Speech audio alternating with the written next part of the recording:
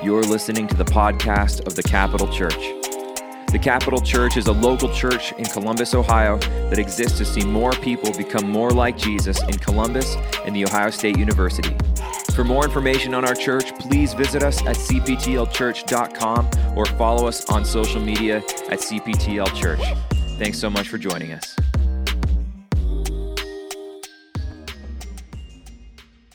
You may be seated. If you've been here a while, you may notice that we have a few people that are normally up on stage that aren't here today.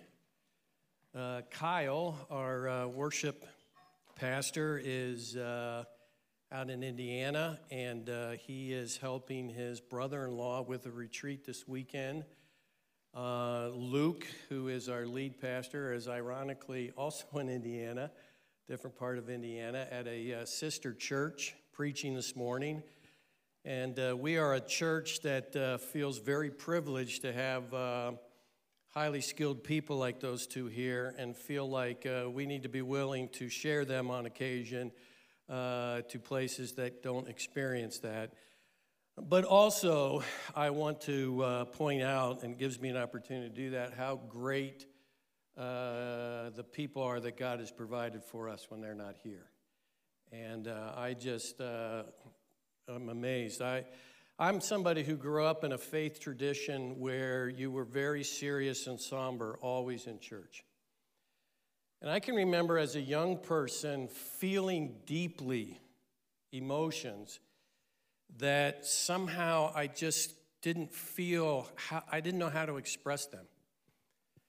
And it wasn't that what we were singing from a content perspective wasn't great stuff. I just didn't have an ability in that context. And I say to Kyle often, Kyle's actually a guy who God used many years ago when he came into my life to change me in worship. The first time I ever held my hands in the air, Kyle was leading. It was Easter Sunday, and I was visiting he and my son in Iowa.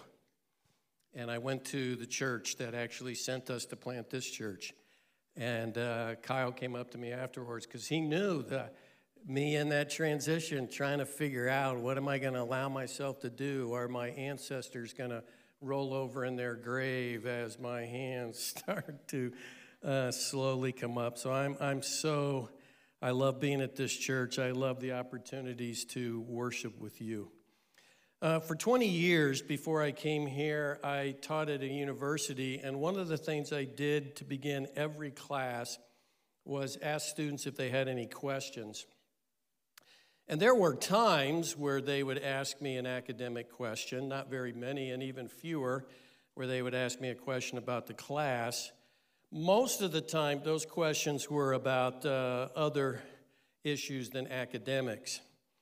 And one of those students, one time, was in a dorm with one of my sons who was going to the university at that time. And he came up to my son and said, "Hey, I've got a class today with your dad. What's a question I can ask him?" And he said, "Ask him about Louis Zamperini, and he will talk the entire class." He was like, "You may want to put that in your pocket if you're not ready for a presentation or something. Start the class by asking about Louis Zamperini, and my dad will just talk forever about Louis Zamperini." Louis Zamperini is the subject of a book, and then a movie came out called Unbroken. He was a track star that competed in the 1936 Olympics. It's amazing to me how many significant cultural stories came out of the Olympics of 1936 in Berlin. Louis Zamperini is one of those. He joined the Navy and was on actually a rescue mission for a downed plane, and his plane crashed. He floated for 47 days before they made land on an island in the Pacific, and eventually they discovered that island was a stronghold for the Japanese army, and he spent the next over 2 years in a concentration camp. And after the war, his life began to spiral downward. In fact, I read that book, Unbroken, on vacation, and Bonnie can tell you that we're sitting one night, just a quiet night, reading, and all of a sudden, I've been telling her about how amazing this book was. I just set the book down with disgust, and she said, "What's the matter?" And I said, "If this is how this story ends, I wish I had never read the book." He's drinking, his marriage is falling apart, and he eventually, his wife has decided she can't take this anymore, and that's about the time where I'm thinking, oh my word, it didn't seem like we had very many pages left in the book. And then about 15 minutes she looked over, and there were tears coming down my face, and she's like, what in the world happened in the book in 10 minutes? And what happened was his wife had gone to a Billy Graham crusade one night and had decided to become a follower of Jesus, and came home and begged him to go with her. And finally he said to her in anger, okay, here's the deal. I'll go with you, but you have to promise me that I'll go this one time and I will never go again. You will never ask me to go again. There will be no pressure to go. She agreed to that, and he said, here's the other thing, that as soon as he's done preaching, I'm out of there. I'm not staying for any of this go forward stuff. I'm gone. And she agreed to it. And he came to the Billy Graham meeting that night, and Billy Graham stopped singing, and he got out, and he started walking down the aisle, and to his horror, Billy Graham said, if you want to leave while I'm preaching, you feel free to leave, but when I'm giving an invitation, nobody leaves. Sir, sit down. And he said it ticked him off. And he started walking faster and more dramatically to the end. And he said that he began to remember in his mind conversations he had had with God in that raft he was floating in for those 47 days. And one of the things he had said to God, if you allow me to get out of this, I'll give my life to you. And said there was a moment in time where he turned and walked up and trusted Christ. Now in the book, that's where the book ended, because the author wasn't concerned much about that. But a couple of years later, in October of 1950, he actually made a trip to Japan and went to the prison where all of the war criminals, the men who had tortured him for 2.5 years in 2 different concentration camps, he went to visit those men because he wanted an opportunity to go before them and tell them what Jesus Christ had done in his life and how he'd been transformed, and then said to them, in light of what Christ has done for me, I wanted to come over here and tell you that I forgive you. I have always loved people's stories. I love true stories. I don't have anything against novels and all that stuff. They're wonderful. But I have always, if I'm going to invest time, I love to read stories about, the human spirit, the human capacity. I love to read survival stories. I love to read stories of men and women who have done something to really change culture. I love to talk to people and hear their stories. Sometimes people ask me, what are some of my hobbies? And I don't know how to say. One of my hobbies is people's stories. I met a couple recently where I said, where are you guys from? And he was from Maine, as I remember, and she was from California. And I'm like, how in the world does a guy from Maine and a girl from California meet? I got to hear how this thing happened. And then they meet, get married, and now they're living in Columbus, Ohio. I just find that stuff incredibly fascinating. And part of the reason I do is because I think you would all agree with me that stories influence people. Stories change lives. Stories fix marriages. Stories give confidence. Stories inspire change. And the truth of the matter is that Jesus loved stories. And I believe God understood the power of stories, so our Bible is filled with all kinds of stories. And we're currently in a sermon series we've entitled Leveraging Limitations. And what we're doing is we're are talking about the fact that all of us have a story, but unfortunately, many of us can call to mind the things in our lives that make us feel like we don't have a story to tell, or at least we don't want people to know what our story is. There's things we wish we could change. There's things we could wish we could go back. And those things cause us to feel shame and be embarrassed and try to make sure we steer conversations away from the opportunity of maybe what I feel limits me from being exposed. But what if our limitations weren't actually limitations? And what if we perceive to be a limitation could actually be leveraged in a way that it added value to other people's lives around us? And this series is about that. The first week, we looked at how do I leverage when I discover that I don't have the power to do anything about my situation. I cannot change it. I may be a father who wants desperately for God to do something for my child, to heal my child, or something to happen, but I don't have at all any power to do that. And we were challenged that what if I could leverage that helplessness as an opportunity to go to an almighty God and ask him to work in my behalf? And last week, Harrison mentioned this. What if we leveraged our sinfulness by recognizing in worship that it's an opportunity for me to publicly declare the work that God has done in my life? It's my way of saying thank you for taking my brokenness, my sinfulness, and making a way for me to be forgiven. And today, we're going to look at a conversation Jesus had with a woman, and what we're going to see is how her story was an invitation, really, for others to be able to see the grace of God, to be able to see that what God had done in her life, he could do in other people's lives. Before the conversation, she feels like she's an outsider. She feels like she has nothing to offer. And Jesus wants her to know that he does not see her that way. And while it may be true that others see her that way, Jesus wanted her to know, I do not see you that way. So if you have a hard copy of the Bible or you have it on your device and want to follow along, we're going to be in John chapter 4. If you're new to the Bible, as all of us once were, that's sort of in the back third of your Bible. There's what is called the Gospels. It goes Matthew, Mark, Luke, and then there's John.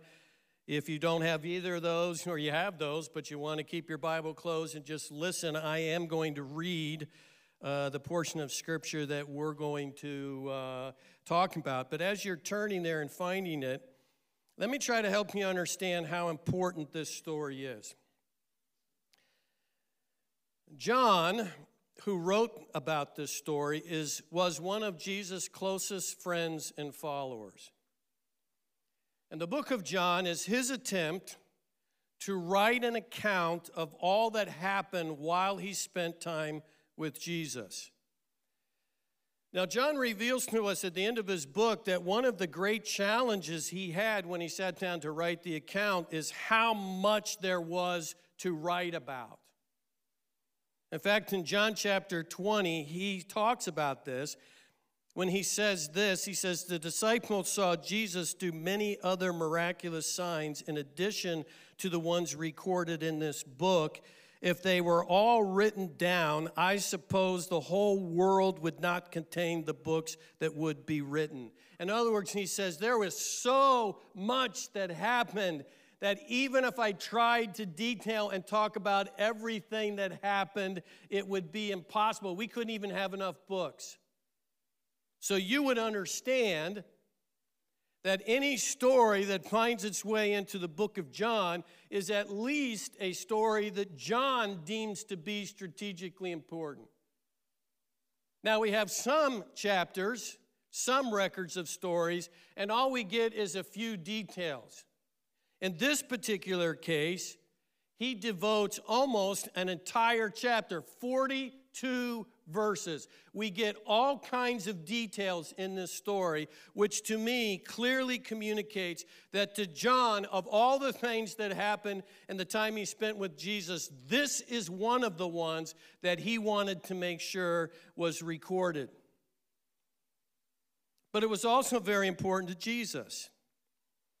If you're at John chapter 4, let me follow along with me or listen as I read John chapter 4, starting at verse 1. It says, Jesus knew the Pharisees had heard that he was baptizing and making more disciples than John, that's John the Baptist. Though Jesus himself didn't baptize them, his disciples did. So he left Judea and returned to Galilee. He had to go through Samaria on the way. Now what happens is Jesus' ministry is creating some conflict, and so what Jesus decides is, rather than stir up unnecessary conflict, let's just leave and we'll make our way to Galilee. But John, when he talks about how this decision was made, he uses the phrase, Jesus had to go. Now why choose that phrase to describe how the decision was made? You're writing an account. The detail is that we were in Judea, we're heading back to Galilee, but he makes sure that we understand that Jesus, the way he describes it, had to go through Samaria. Well, this phrase, interestingly, refers to some compulsion other than convenience. What he was saying is, yes, if he was going to travel the most convenient route, even though Jewish people did not take that route because it would require them to go through Samaria, which they didn't want to do. But what he's trying to point out is Jesus didn't pick this way because it was the most convenient route. There was something else in play here that Jesus said to these guys, we got to go back to Judea and we have to go through Samaria. It's a term to express, not to express obligation, but speaks of a necessity. He doesn't feel any obligation to do this, but there's something about this route that causes him to say, I have to go. It's necessary. It's important to me. We have to go this way. Something about going this route made it a necessity for Jesus. Secondly, we know it was important to Jesus because he was willing to go against the racism of this period. The Jews viewed the Samaritans as the half-breed products of what they considered ethnic sellout. In other words, the Syrian kings sent non-Jews into Palestine in the northern kingdom. And ultimately what happened as these different ethnic groups are living together, Jewish people began to intermarry with other groups of ethnicity and also began to stop worshiping God the way they had and start intermingling all other kinds of religions. And the offspring of this in the Jewish way of thinking were what they would have called half-breeds. In fact, it was so perverse, and I might say so ugly and disgusting, that religious people in these crowds would pray and ask God to ignore the prayers of Samaritans and not actually forgive their sins. In fact, in the Jewish Mishnah, which was sort of like the Jewish cultural handbook of that day, it said that it was okay to lie to people like Samaritans because it isn't a sin, and I say this in quotations, it says because it's not a sin to lie to animals. But this story is important because Jesus is saying, that's not how I feel. That's not where I'm at. I'm not there. And I am willing to stand against what may be a reality of a culture and make it clear that that's not me. I'm not going to allow that to mark me in any way, and I want to communicate clearly to my followers that that is unacceptable, disgusting way to view people. But beyond those two, a third reason I think we can see that it's important to Jesus is that he was also willing within this route and this conversation we're going to look at to go against the cultural rules of this period. I mentioned the racism. And so Jesus is making sure that he's going to be talking to a Samaritan, which wasn't normally done. He's going to make that a priority.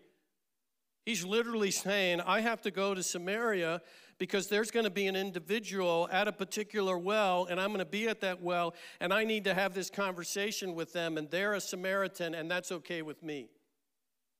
But beyond that, a Jewish rabbi would have never had a conversation with a woman in public. That would have been unacceptable. And as I mentioned, this woman ultimately offers him a drink from a cup, and he's willing to drink this,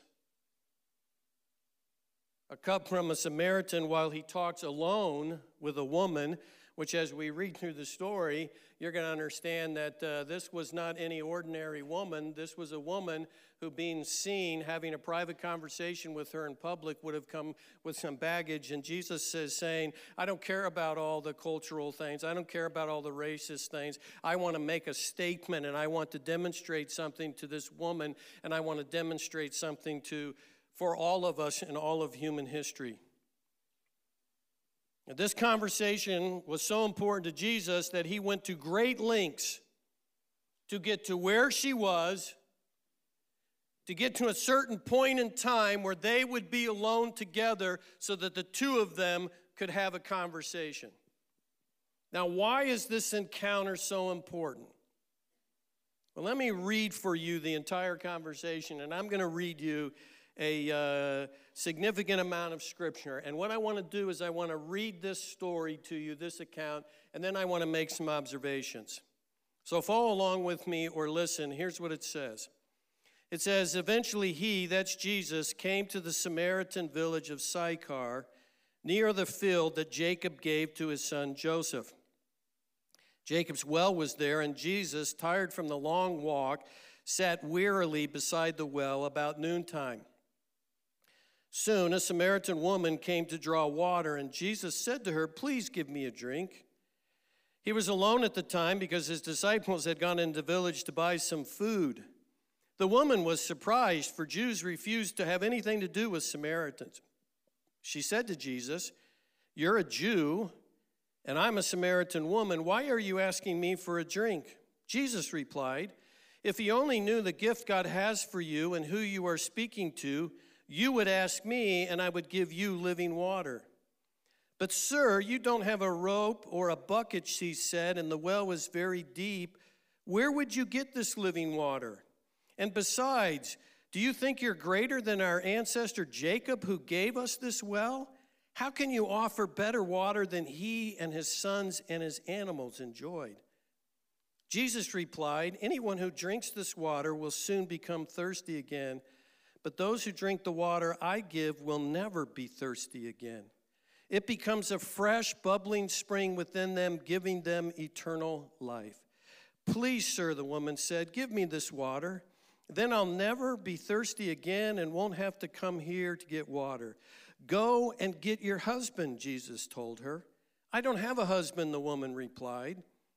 Jesus said, you're right, you don't have a husband, for you have had 5 husbands, and you aren't even married to the man you're living with now. You certainly spoke the truth. Sir, this woman said, you must be a prophet, so tell me, why is it that you Jews insist that Jerusalem is the only place of worship, while we Samaritans claim it is here at Mount Gerizim, where our ancestors worshiped? Jesus replied, believe me, dear woman, the time is coming when it will no longer matter whether you worship the Father on this mountain or Jerusalem. You Samaritans know very little about the one you worship, while we Jews know all about him, for salvation comes through the Jews. But the time is coming, indeed it is here now, when true worshipers will worship the Father in spirit and truth. The Father is looking for those who will worship him that way, for God is spirit, so those who worship him must worship in spirit and in truth. The woman said, I know the Messiah is coming, the one who is called Christ. When he comes, he will explain everything to us. Then Jesus told her, I am the Messiah. Now, let me give you some observations. First, I want us to notice what we learn about this woman. She's coming to the well early in the morning. Now, I don't know how much you know about this, but you typically came to get water at a well in this stage in the early morning and the evening. You didn't come at the hottest part of the day. And this woman is coming at the hardest part of the day when it's going to be most inconvenient and the hardest time you can possibly get water. So we get a little glimpse of her view of herself is that I'm willing to go through that because what I know is if I go to the well, then nobody else will be there. It speaks to the shame that she obviously felt. Her story, understandably, causes her to feel shame, and I'm sure she sensed the shame in people's eyes and responses.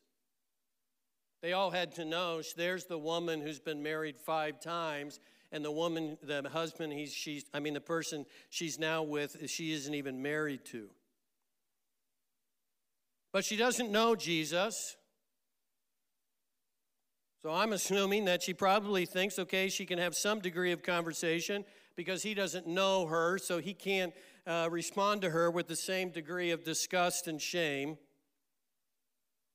We know she does feel shame because in the conversation, she talked to him about where to do the sacrifices and said, now the Jews tell me if I want to do a sacrifice to take care of the sin I've committed, I've got to go to Jerusalem, but we go over here. Where do I go?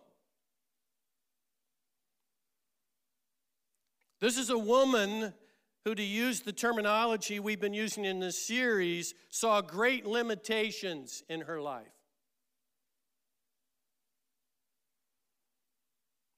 But notice what we learn about Jesus. Jesus knew the longings of her heart and the perception she had of her life, and it's why he said, I've got to go this way because I need to have a conversation with a very specific, particular woman.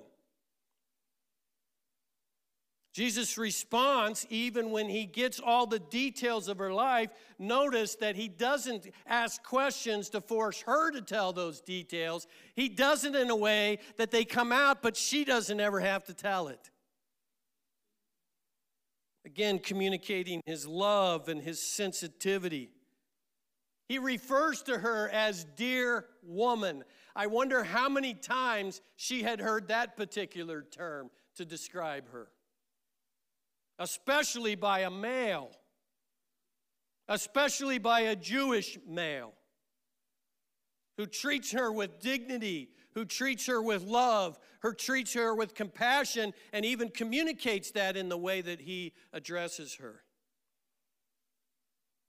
And Jesus begins to change her view of her sin and her feeling shame towards herself and others and her helplessness towards God. This woman so moves the heart of Jesus that he chooses in this moment to this woman reveal something that up to this point in his earthly ministry he had never revealed. And that was, he said to her and therefore declared to the world through her, I am the Messiah.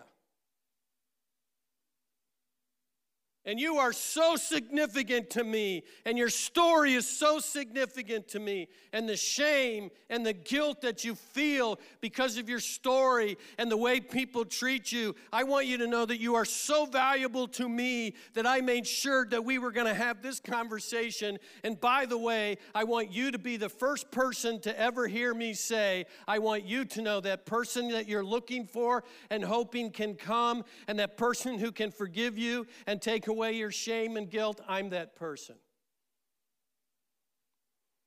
But notice how everything changes in what we learn about her story. Her story felt like a limitation, and that's why she's alone. But her story changes from being a limitation to actually becoming a weapon. She goes back to the same people who made her feel ashamed and alone. But this time, she sees her story very differently. And she goes back to the people who know the story and says to them, come, listen to what she says. John chapter 4. I'm going to start reading in verse 28. It says, the woman left her water jar beside the well and ran back to the village, telling everyone, come see a man who told me everything I ever did. Think about that statement. She's not proud of what she's ever done. That's what brings her shame, and yet she goes to a group of people and says, I just met a guy who told me everything. I just met a guy who told me he knew about my 5 husbands. He knew about the relationship that I'm living in right now. He knew about all those things. And then she says, could this be the Messiah? So the people came streaming from the village to see him. Skip to verse 39. It says, many Samaritans from the village believed in Jesus because the woman had said, he told me everything I ever did. They begged him to stay in their village when they came out to see him. So he stayed for 2 days, long enough for many more to hear his message. And then listen to the change. A town that shamed this woman. A town that constantly reminded her of their failures and their view of who she was. After encountering Jesus, after hearing her story and what Jesus had done to redeem her story, it says, then they said to the woman, now we believe not just because of what you told us, but because we have heard him ourselves. Now we know that he is indeed the Savior of the world. And lastly, I want us to be reminded of what it tells us about our stories. It tells us that when Jesus gets a hold of our stories, it stops being about what we're afraid to share. It stops being about the guilt and shame. It stops being about the embarrassment. That opportunity where you're with somebody and you see something in their face and you wonder, do they know? Have they heard? And instead of Jesus, when he gets a hold of it, instead of it becoming that, it becomes to you the most lethal weapon in the battle to help others come to recognize and see the grace of God that's available to them. It's about, I want my story and the forgiveness and redemption that's come to me. I want to communicate that to people. And whether you have allowed your story to cause you to feel like you are an outcast or feel shame and guilt, God has designed your story to be the very message he wants communicated to the people in your world. It's not God that causes shame and guilt. It's the enemy who doesn't want that message to get out. And you know why her story, the change in her story is possible and why it's possible for all of us? Because the truth is that this can be true of everybody in this room. Because Jesus Christ came to the earth, he died on the cross so that your sins could be forgiven, and then he was raised from the dead to demonstrate that the payment for your sin had been accepted, and now you have the freedom and opportunity to be made new.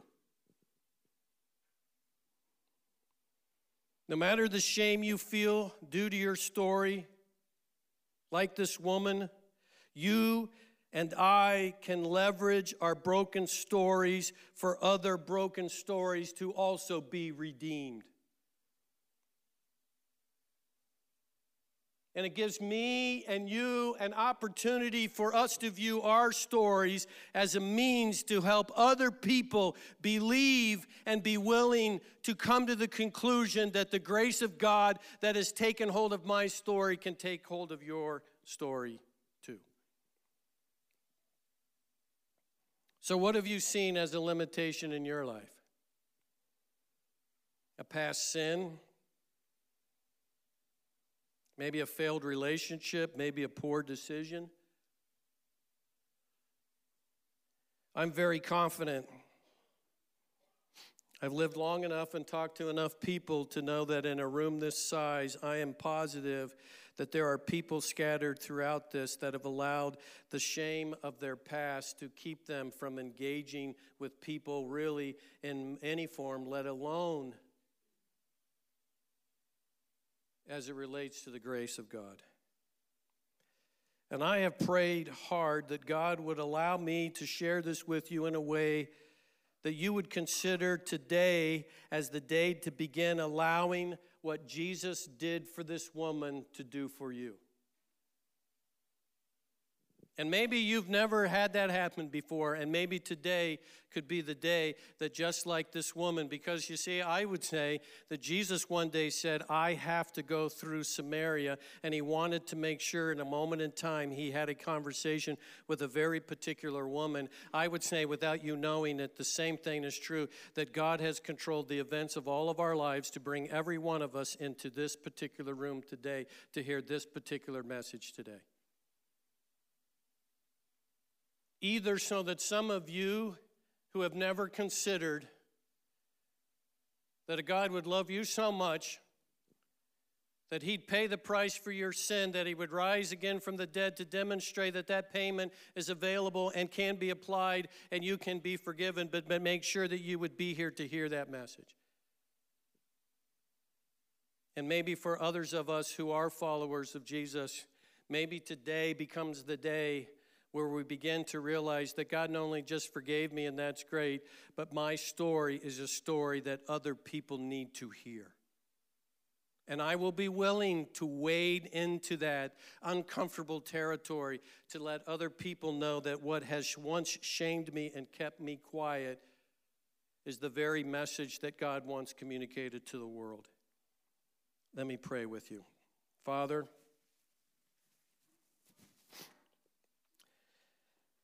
thank you for this passage. Thank you for allowing the decision to be made that on this particular Sunday, this would be a passage that I would read and I would think through to remind me of your grace in my life. To remind me that I am also an individual who's been saved, and the grace that's been applied to me is a story that people need to hear. I am sure, Father, and you know I've talked to you about this, that there are people in this room who are like this woman who have lived a long time in their life, carrying the guilt and the shame,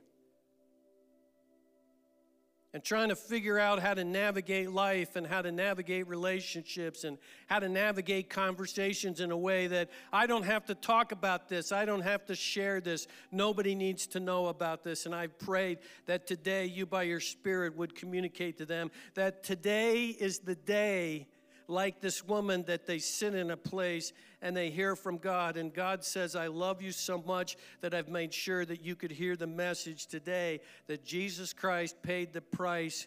Your sin, the guilt, and the shame can all be taken away of. And even beyond that, we can now get up and you can play a role in inviting others into this as well. And I pray that today that would happen. And as we sing, Father, as we worship here in a moment, as we watch baptism, may we rejoice that like this woman, a whole new group of people are declaring to the world, I have a story. And the story isn't about my past. The story isn't about my guilt. The story isn't about my shame.